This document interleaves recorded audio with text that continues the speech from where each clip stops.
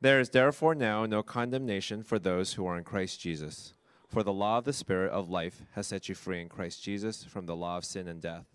For God has done what the law, weakened by the flesh, could not do. By sending his own Son in the likeness of the sinful flesh, and for sin, he condemned sin in the flesh, in order that the righteous requirement of the law might be fulfilled in us, who walk not according to the flesh, but according to the Spirit. For those who live according to the flesh set their minds on the things of the flesh, but those who live according to the Spirit set their minds on the things of the Spirit. For to set the mind on the flesh is death, but to set the mind on the Spirit is life and peace. For the mind that is set on the flesh is hostile to God, for it does not submit to God's law. Indeed, it cannot. Those who are in the flesh cannot please God. You, however, are not in the flesh, but in the Spirit, if in fact the Spirit of God dwells in you. Anyone who does not have the Spirit of Christ does not belong to him. But if Christ is in you, although the body is dead because of sin, the Spirit is life because of righteousness. If the Spirit of him who raised Jesus from the dead dwells in you, he who raised Christ Jesus from the dead will also give life to your mortal bodies through his Spirit who dwells in you. This is the word of the Lord.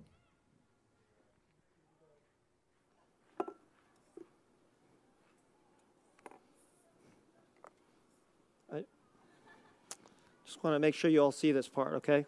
This is the cool part. It's a strange Sunday. It's Halloween, and I thought we'd have a lot more little munchkins decked out today. But I have seen little Russell from Up, although Russell wasn't too little. And did you guys notice that that our bass player was Naruto? I don't even know who Naruto is, but that's what he told me. All right. We are in part 5 of our series on union with Christ, and I have been eagerly waiting to get to this message. This is an important turn in this series on this very, very important topic, which is at the center of salvation, to be united to the death and resurrection of Jesus Christ. And so today's message is especially important. Now, let me just say this before we get into it. I gave you a very, very basic definition of what is union with Christ. And today I'm going to get into it a little deeper. And that basic definition I gave you early on was that you are in Christ and Christ is in you. That sounds very simple, isn't it? You are in Christ and Christ is in you. And that's absolutely true. But there's more that the Bible says about that. And this particular teaching today has been tremendously important in my life. I hope it'll be tremendously important in your life. It was essentially been a game changer in my spiritual life.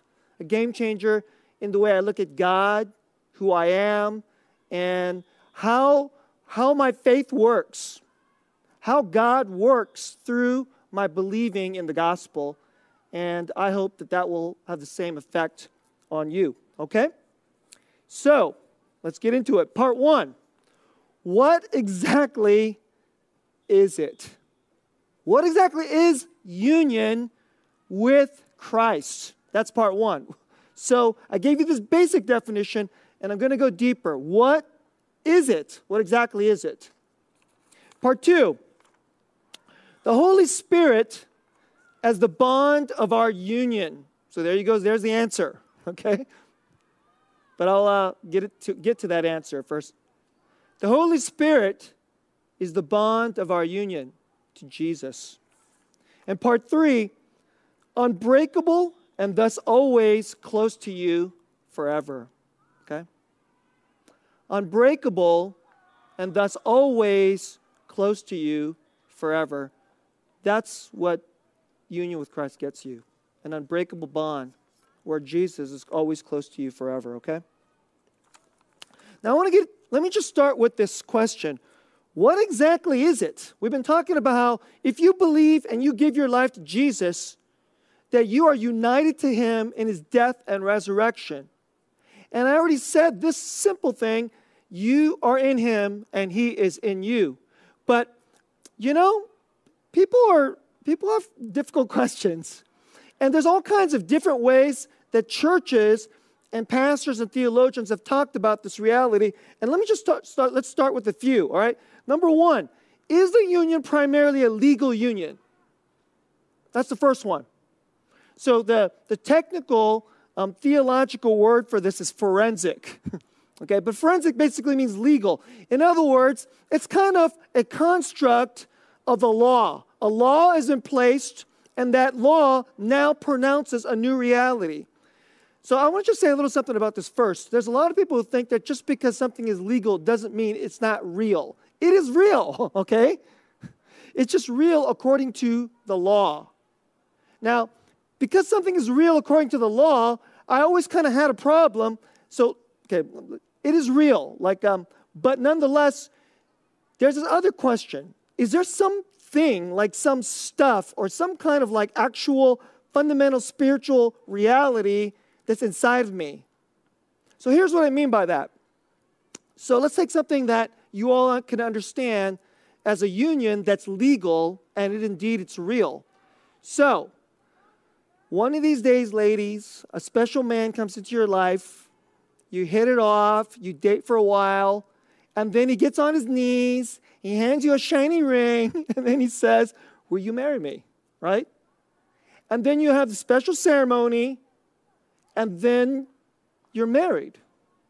Do you know that when you're married, it isn't just that you have a lot of good feelings and intentions toward her, toward your spouse, and your spouse has a lot of good intentions and feelings toward you. It is a legal union. So, for those of you who aren't married, either before or like right after you get married, after the ceremony, you'll get this. You have this piece of paper, and you know what that is? You're signing what is essentially a legal contract. You're signing a marriage certificate. And what's going on is that the government is saying, now, Susan, you don't belong to yourself. You belong to Grace, or vice versa. Grace and I got married in California. And so it's a legal reality. So you're united, and that is absolutely real, but the basis of the union is fundamentally one based on law. Okay, you following me here? Now, all that is really, really good. Is that true about union with Christ? It is absolutely true. If you believe in Jesus, God has, He has a law, essentially, this is the way it works. If you give your life to Jesus, there is a fundamental legal exchange that occurs. It goes like this. You give your life to Jesus, and here's what you bring into the relationship. You bring yourself, and generally the thing you contribute is your sin. Jesus shows up. He's sinless. He contributes all his righteousness and his goodness. And you know what's wonderful? His righteousness, goodness is far bigger than your sin. So your sin is now credited to him, and his righteousness is now credited to you. So let's just use, this is another example that the Bible uses. The Bible uses the example of debt. So let's say let's talk to the men first. You come from a poor family, and you get, you're working really, really hard. You had a lot of debt to go through college, and then you get a decently good job after college, but you still have a really big, huge amount of debt, but it's still not enough to pay off all your bills, so your debt is getting bigger, bigger, bigger, bigger. That number is on you. So just because there isn't like some stuff like you can actually touch it, that number of your debt, that's a very real thing, is it not? So then, let's say you meet some wonderful woman, and she turns out to be the daughter of a billionaire, okay? She turns out to be the daughter of a billionaire, and for some reason, she likes you. And so she's like, oh, you're in debt? How much are you in debt? What? $300,000? That's bad. That's really, really bad. And you're feeling like, I'm going to go into bankruptcy. I'm going to lose everything. Everybody's going to hate me. Okay? You get down on your knee. The dating is going well. You ask her to marry you. She says yes. Soon as you get married, all her assets, okay, all her assets now are yours. All your debts are hers. So let's just say, her dad's a billionaire. She's at least going to get $333 million. She got 3 kids. There's 3 kids, okay? That's fair. So, evenly divided among 3 kids. So your $300,000 debt and her $333 million are now going to come together. Legal union. This is partly what is happening when you give your life to Jesus. Okay? You hearing what I'm saying here? I'm trying to let you know that just because it's legal doesn't make it not real. Just because it is legal doesn't make it not real. In fact, if it's not legal, if you ask me, it's not real. So at the most basic level, if it has to be legal, it has to be according to law, it has to be according to everything that the way the world is supposed to work, and then 2 people who were apart now become united. So this is what's going on. There's a person named Jesus. There's you. That's 2 persons. And now you're going to be united. If 2 people were now apart and now are going to be united, at the very least, it must be a legal union, and it is. Okay? But let me ask you, when I was growing up, I learned this. I absolutely learned this, and I was like, this is really, really wonderful. Here was my issue with it. It's wonderful. I believed in it. I'm so thankful for it. And the general benefit that the Bible calls this is justification. I've been teaching you about this. Justification. And how do you get it? By faith, not by your works. You don't earn anything of it. You know what you contribute to it? Your debt. Okay? So you don't contribute any righteousness into it. And if you contribute any righteousness, it's probably junky and unworthy. And so you're justified wholly by grace, only by faith. And let me say one more thing about this before I move on from this point. Even your faith is not a work. You know what your faith is? It's just reception. I believe it. Would you please give this to me? Would you please accept me, Jesus? And if you ask that, and you believe that, that's faith. And then you know what he'll do? He'll give you justification. And that's the law. Now that was all wonderful. I believed in this as a young man. But here's the issue. I realized, well, he's up there, and I'm down here, and he's still a person up there, and I'm a person down here. And we all know there are marriages that are basically junky. So he's married to her. Maybe he has more money than her, or vice versa. But they don't sleep in the same room. They may not even live in the same house. They don't talk to each other. They have a really, really crappy relationship. And so, inside of their heart to the other person, the relationship is kind of like it's dying or in big trouble, or maybe it feels fundamentally dead, but the legal reality is still nonetheless there. You hearing what I'm saying? So this is one way that you can be legally united to somebody, and yet inside of the actual lived everyday reality, it's breaking and dying. Okay? So this was kind of like my problem with this. So as a young man, I'm united to Jesus. And yet, I'm a really lousy Christian. I'm a pretty bad person. And there's a lot of things I do I know is sinful, and I try to stop it, and I can't. And since I can't stop it, I'm greedy this way.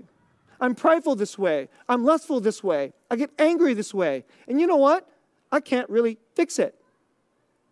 And regularly, you know how I felt? Jesus is far away. He's really far away. So, through justification and by the law, we are united. But in my life, I'm screwing this thing up pretty royally. How could he be close to me? This was the very beginning. And I just want you to stop for a moment before I go to the next point. Can anybody relate? Any of you relate to what I'm talking about? So the first thing I want to let you know is, if I start off in saying you are in Christ and Christ is in you, and you mostly think it is fundamentally kind of a legal construct, which it is, nonetheless, I'm telling you, it's an absolutely real legal construct, you're going like, that doesn't really seem like good news to me. It is kind of good news.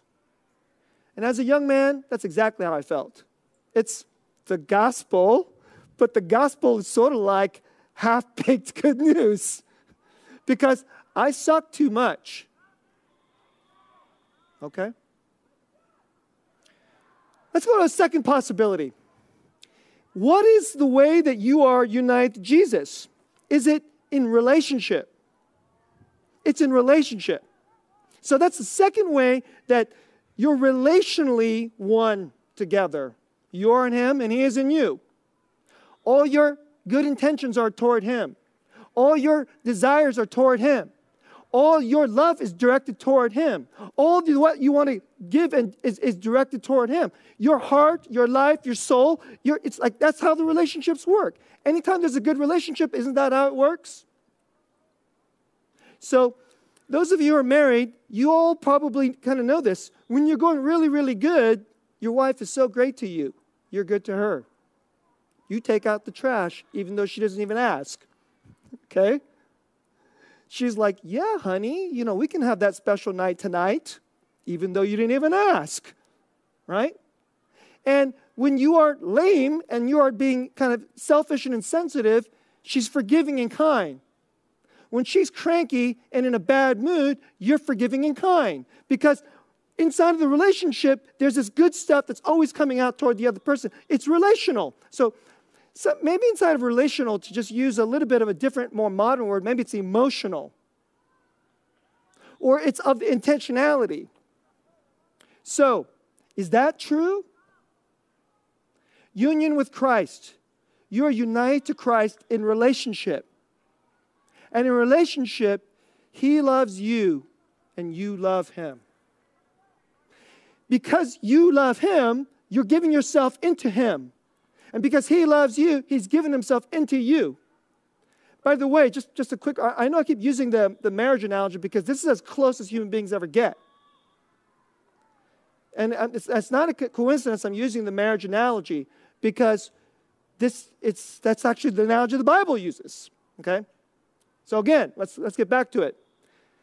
Is that true? Of course it's true. If you're in a good marriage, you're not just giving your time to your wife. You're not just giving your money to your wife. You're not just giving your good intentions to your husband. You know what you're doing? You're giving yourself into Himself. You're giving your very self and putting yourself into Him. That's union. And the Bible even calls it that there's two, and they shall become one flesh. There's a oneness so deep that yourself is actually going into the other person's, and that person is going into you. Isn't that good? Is that true between you and Jesus? Absolutely. Okay. That sounds really great, doesn't it? But what if your relationship is bad? It's kind of like another corollary to my problem on justification. What if your relationship is bad? And what if your relationship with Jesus is bad because you're bad? Back to the marriage. It's wonderful when the marriage is going good. But it's terrible when the marriage is going bad. It is terrible. I would tell you, if I could go back, I've been married 24 years. If you ask me, what are some of the worst days of my life in the last 24 years? I mean, the worst bottom days is when Grace and I are hating each other. That what I'm giving to her is resentment, bitterness, unforgiveness, blame, condemnation, and hatred. And what I can feel from her is something similar. although she's far more righteous than me, so I've given her a lot more of that than she's given to me. Now, it's not just me just being like a nice husband. That's objectively true, okay? But when we go through that, those are the worst days in the last 24 years, period, okay? What if it's like that? So I'm giving myself into her, and yet she's 1,000 miles away, even though she's only in that room over there. I'm in this room over here. She's in that room over there. It took me about 10 steps to get to her. But it doesn't matter, because in the relationship, she might as well be 10,000 miles away. And that's probably where she wants me. Literally, like, we both had times when I get really angry, and then I walk out of the house and I just close the door. There's times she gets so fed up, she walked out of the house and left. And I was going, I hope she comes back. I think she's going to come back. Hope she comes back. But don't come back too soon, because right now I hate you. Okay? What if it's like that?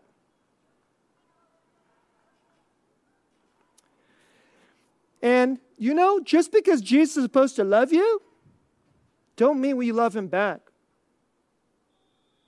And you ever been through a period like that? You ever been through a period like that? Where you have it in your head, we have a legal construct. It's called justification. I'm united to Jesus. I'm forgiven. There's this thing called grace. I think it pays the fire insurance so I don't go to hell. But right now, I hate him. I'm far from him.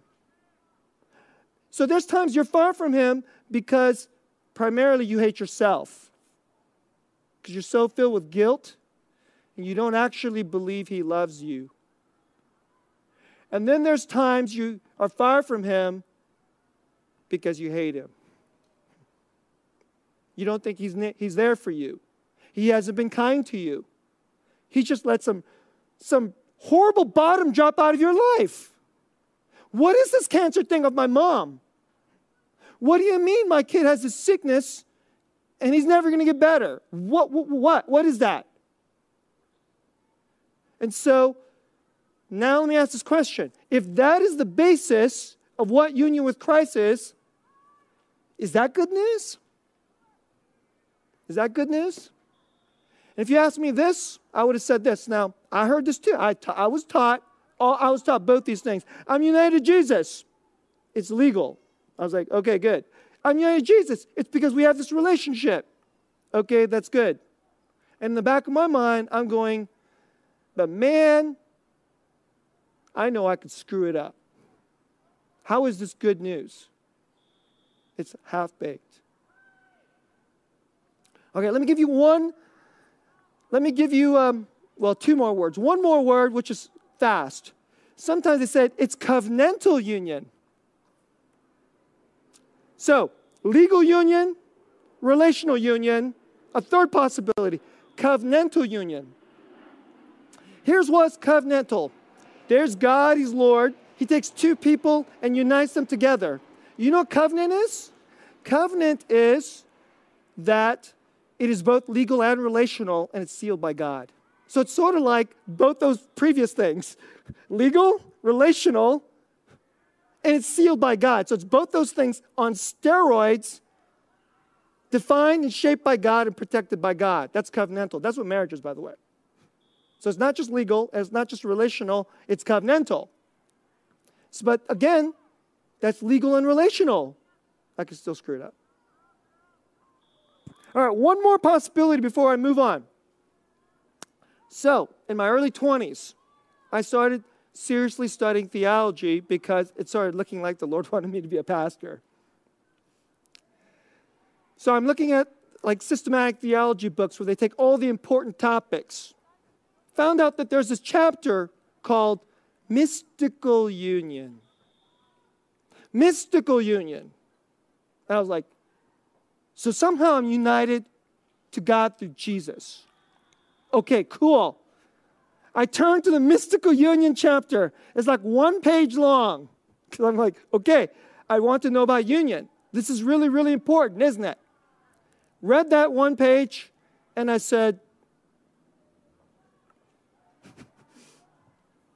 so let me just give you a summary of what a lot of theologians mean by mystical union. You are absolutely united to Jesus. How? We don't know. I just gave you like a little summary of everything I read on mystical union. You know why? It's mystical? Because we don't know. Mystical means it's mysterious. We know it's real, but it's mysterious. So the word mystical just means real yet mysterious. We know there's some real power between you and Jesus. And that there's this what John Calvin calls the bond of union between you and Jesus. That thing is real. It's absolutely real. It's not just legal. It's not just relationship. There's some bond between you and Jesus. And it's real, but mystical. I said, that's not very helpful. I guess I'm still bumping around in my life. Now, let me give you a beautiful quote that when I learned this, I knew something was up. Okay? I didn't get it right away. But it was kind of like sometimes you walk into a room and there's a little crack of light. And that little crack of light, your eyes start to, it's dark. So then it's like this light like shines in and it seems small, but because you're starting to be able to see, it's important. That's what it was like. So let's go to the quote. You already heard a big chunk of this before, okay? This is from John Calvin, Book 3 of Institutes of the Christian Religion, all right? Here's how he says it.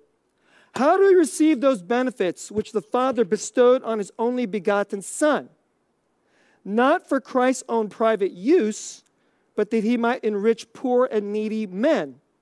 First, we must understand that as long as Christ remains outside of us, and we are separated from him, all that he has suffered and done for the salvation of the human race remains useless and of no value for us. Therefore, to share with us what he has received from the Father, he had to become ours and to dwell within us. I already gave this to you. I gave you this as part 2. How do you get this? It is true that we obtain this by faith. Yet since we see that not all indiscriminately embrace that communion with Christ, that's union with Christ, which is offered through the gospel, reason itself teaches us to climb higher and to examine the secret energy of the Spirit by which we come to enjoy Christ and all his benefits. And then I cut out this next portion because it's difficult to follow, all right? Then he goes through a bunch of different Bible passages.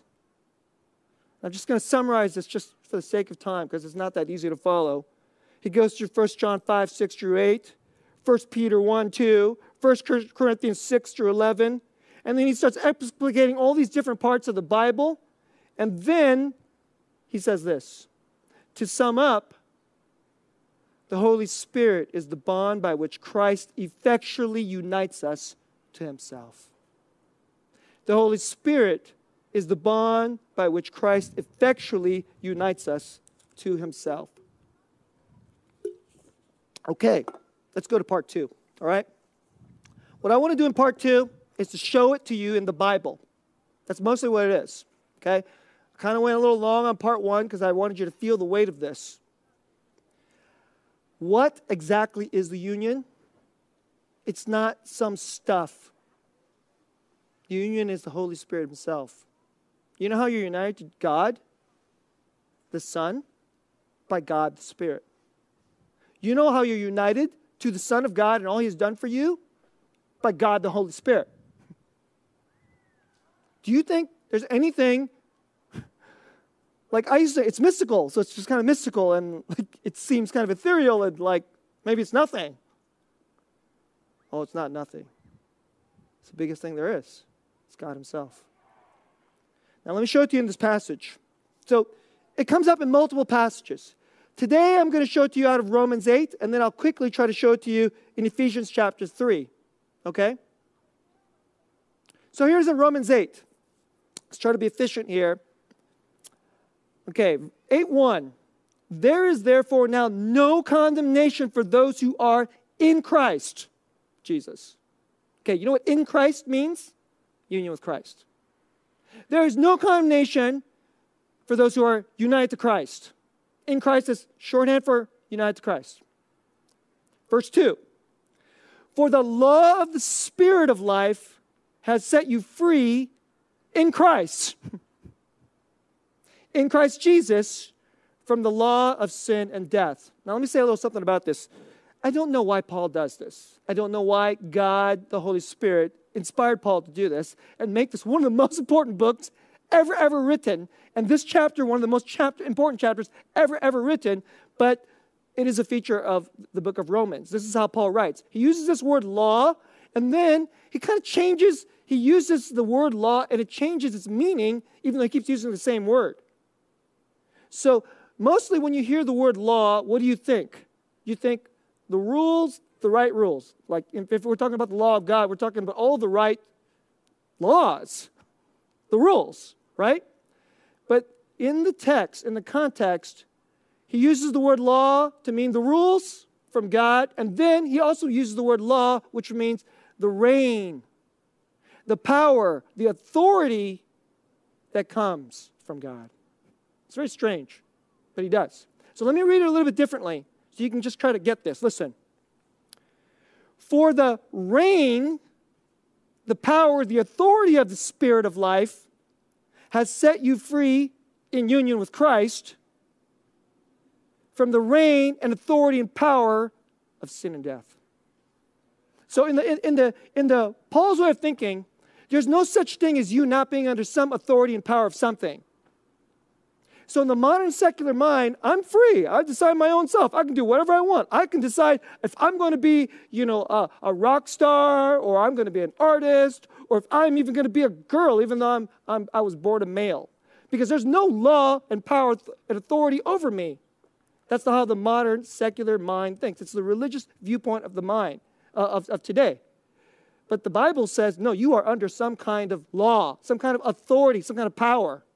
And the one that you are under is the one of sin and death. But when you are under the reign of the Holy Spirit of life, who has set you free in union with Christ, you've been free from that power over sin and death. That's over. Let me jump down to verse 9. You, again, so he goes through a whole period of like, those who have been under the sin and flesh, etc., right? But let's just jump to verse 9. You, however, are not in the flesh. And I always explain this. If you've listened to me explain this multiple times because, I've pastored you a long time, just be kind and be patient because whoever's listening to this first time doesn't understand this because it's confusing. Flesh doesn't just mean meatiness. Flesh means human nature with no God, okay? Godless human nature. Doesn't matter how smart you are, how kind you are, whatever good intentions you have, godless human nature. I mean, it's like secularity, right? It's like the best of secularity even. So let me say it this way. You, however, are not in godless human nature, but in the Holy Spirit. In the Spirit. If in fact the Spirit of God dwells in you, anyone who does not have the Spirit of Christ doesn't belong to him. And then verse 10, listen to this. But if Christ is in you, although the body is dead because of sin, the Spirit is life because of righteousness. Here's another way to put it. If Christ is in you, you know what that is? Union with Christ. That's what it says. It's union with Christ. If you are united to Christ through faith, then the Spirit is life. The Spirit is in you because of righteousness. Now, there are some people who think that you can believe in Jesus and not the Holy Spirit. Okay, if you ever hear that, that is wrong, heresy, bad doctrine. Run away from that church. I'm not kidding. The day you give your life to Jesus, the Holy Spirit comes to indwell you. Period. Makes his home in you, and the Holy Spirit will never leave because you're his home. Okay, home. So here we go. You are in Christ, and if you're in Christ, you have the Holy Spirit, who then takes away, with all his power and authority, takes you away from the authority and power of sin and death. Let's go to verse 11. If the Spirit of him who raised Jesus from the dead dwells in you, he who raised Christ from the dead will also give life to your mortal bodies through his Spirit who dwells in you. Let me break it down. There's all these hymns and he's. If the Spirit of him, that's the Spirit of God. God raised Jesus from the dead. We're talking about God the Father. If the Spirit of God who raised Jesus from the dead dwells in you, he, that is God, who raised Jesus from the dead, will also give life to your mortal bodies through his Spirit who dwells in you. Now that last his is tricky. Some scholars think his refers to God. That is God the Father. Some scholars say it refers to Christ. It's Christ's Spirit. Which one do you think it is? I know it feels a little nerdy. I'll give you what I think is the best answer. Yeah, that's true. Is it God's? That is God the Father's Spirit? Or is it Christ, God the Son's Spirit? And the answer is yes. That Spirit is in you. Now let's go to one more verse. So I wanted to show it to you so I'm not making this stuff up out of one passage. Okay? Let's go to Ephesians chapter 3. All right? Ephesians chapter 3, verse 14. This is in the middle of a beautiful prayer that Paul says for the Christians of the church of Ephesus. For this reason, I bow my knees before the Father, from whom every family in heaven and on earth is named, that according to the riches of his glory, he may grant you to be strengthened with power through his Spirit in your inner being. He may grant you to be strengthened with power through his Spirit in your inner being. That's where it's going to happen, in the deepest part of who you are. Verse 17. Why? What is this for? So that Christ may dwell in your hearts through faith. What is the Holy Spirit doing in the deepest part of your inner being? What is his actual activity?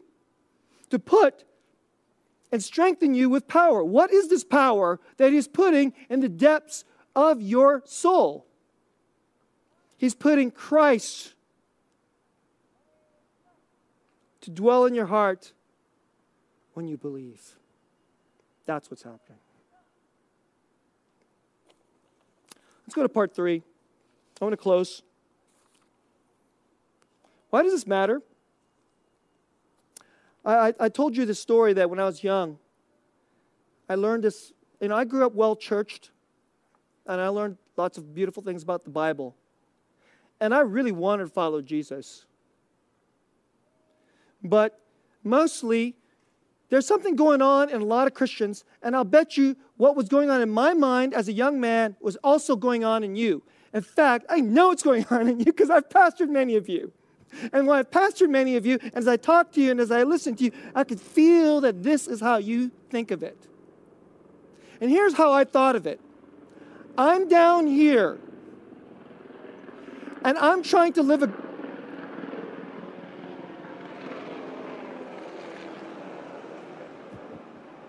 Okay. And I'm trying to live a good life. I'm united to Jesus. Somehow, mysteriously, he lives in me, and I in him. Okay, that sounds good. But I was a kind of cynical kind of guy. And I had deep doubt issues. I really have a lot of compassion toward millennials and Gen Z and people who go isn't that Jesus stuff and Christianity, isn't that a lot of fairy tale stuff? Because even though I came from a devout Christian family, my natural disposition is skepticism. My natural skepticism is to ask the next really, really hard question. I'm like, but then what about this? Oh, wait a second, then what about this? And then what about this? And then I got to this point. Okay, there's a legal construct. I'm legally united to Jesus. Relationship. He's in me, but mostly, and I'm in him, but mostly I'm running away from him. If you actually look at my life, I'm like, I want to be a good Christian, but I also really want a lot of worldly good things. And I'm a good Christian on Sunday, some of the Mondays, and on Tuesdays, I'm wicked. And then the following Tuesday, I'm wicked. And then on Wednesday, I think, wouldn't it be nicer if you could just be wicked? That's actually what's going on with a lot of young people today. They find it very difficult and painful and hard to find out that they really suck. If you're listening to me today and you're young, don't think I don't know you. I do. You find out that you want to be a generous and kind. Oh, I care about black people. I care about poor people. And then you actually try to care about them, and then you find out, I don't really like them. Why don't they just go away? I just want to watch Netflix, eat good ice cream. And some of you are like, well, let's flick on some porn. Let's just have some fun and eat some good food. And you find out this is a lot easier. It's a lot easier to be like that.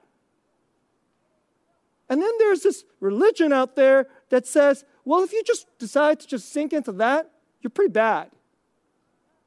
You're a sinner. And you're going to come before God. And he's going to say, you're pretty bad. You're not going to be in my house. And people just don't want to hear that. They don't want to deal with that. And then we get tired inside of so I'm a Christian. I believe in Jesus. I badly want to be close to God.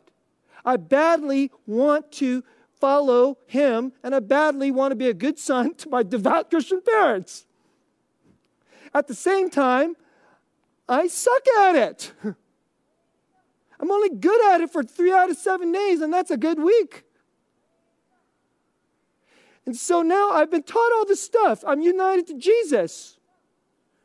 Legal construct, relationship, covenantal, good, fine, all right. But in my mind, he's way, way, way up there. And I'm some dumb schlub falling down here. He's way, way, way up there at the right hand of the Father, because isn't God up there? Right hand of the Father, that's where Jesus is. But I am down here, and I'm not doing so great. Sometimes I'm doing good, then I feel really good about myself. And then sometimes I'm doing pretty bad, and then I'm feeling really bad about myself. And I can try to believe Jesus still loves me by grace, and I know that's a fact, so, I'm more Spockish than most of you, okay?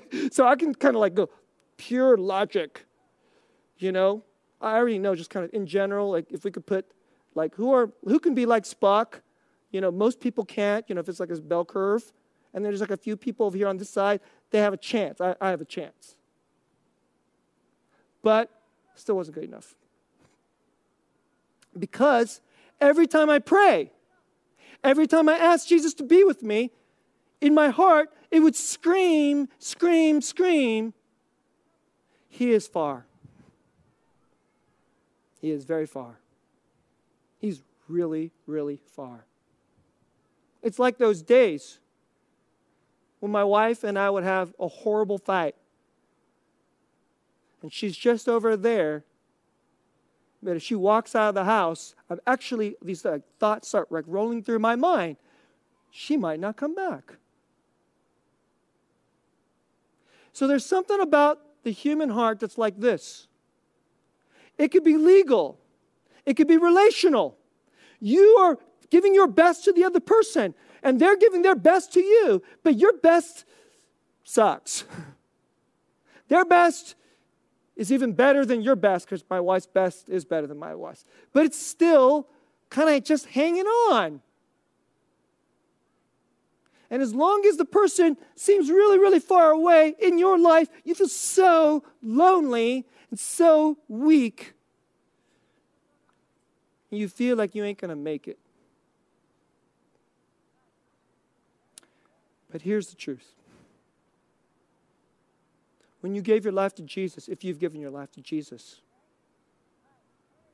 you have a bond in union with Him, which is the Holy Spirit, God Himself. You know what kind of bond that is? It's an absolutely unbreakable bond. And when the Holy Spirit is the bond between you and Jesus, you know what that means? Jesus can never, ever, ever be far. This is a really, really weird thing. He could be sitting up there at the right hand of the Father, but the Holy Spirit puts Him in here. Or now He sits here. He listens to you here. And when He speaks to you, you're like, I don't know if He speaks to me. I never hear Him. Well, let me tell you how it works. If you go to church and this full name Susang says something, and you're like, that's true. I think that might be from God. That might even be from Jesus. I think that's from Jesus. Do you know who's saying that to you? The Holy Spirit. You're sitting there going like, could it be actually true? Jesus is actually inside of me? And He loves me.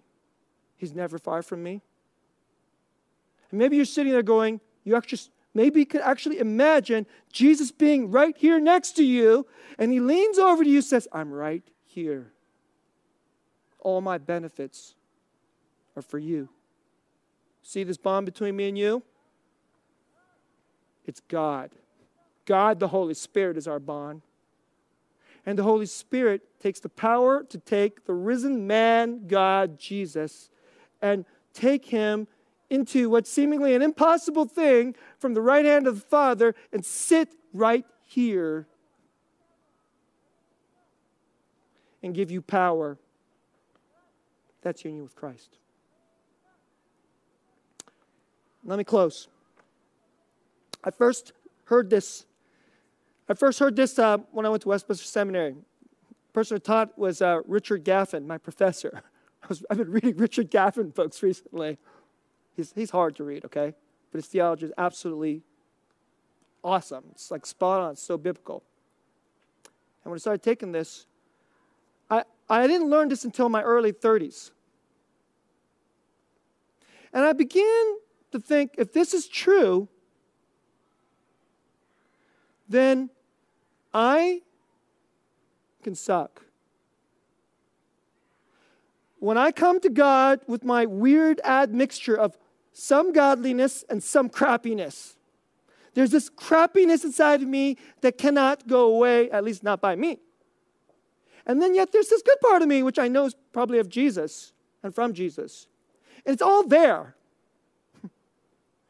And then when I do that, and I talk to Jesus, I began to realize He's right here. He's right here. He's never going away. He's never going away. Ever. Never, ever be far from you. No matter what hell you put yourself into. No matter how much you fail. No matter how much other people hate you. No matter how much you hate yourself. No matter how bad you feel. No matter how bad you make yourself feel. No matter how bad anybody else makes you feel. He's right here. The Holy Spirit will bring Him to you always. All His benefits, all His power, all His righteousness, all His love, all His grace, all His everlasting life will go to you. Never to be broken. And so now, here's the only trick. Just keep remembering that. And believe it. The only real trick is to believe it. And then live in it. Live in it every day. Wake up in the morning. I'm united to Christ, unbreakable. He's close, and He's for me, always, forever. That's this day. What a good day. Let's pray.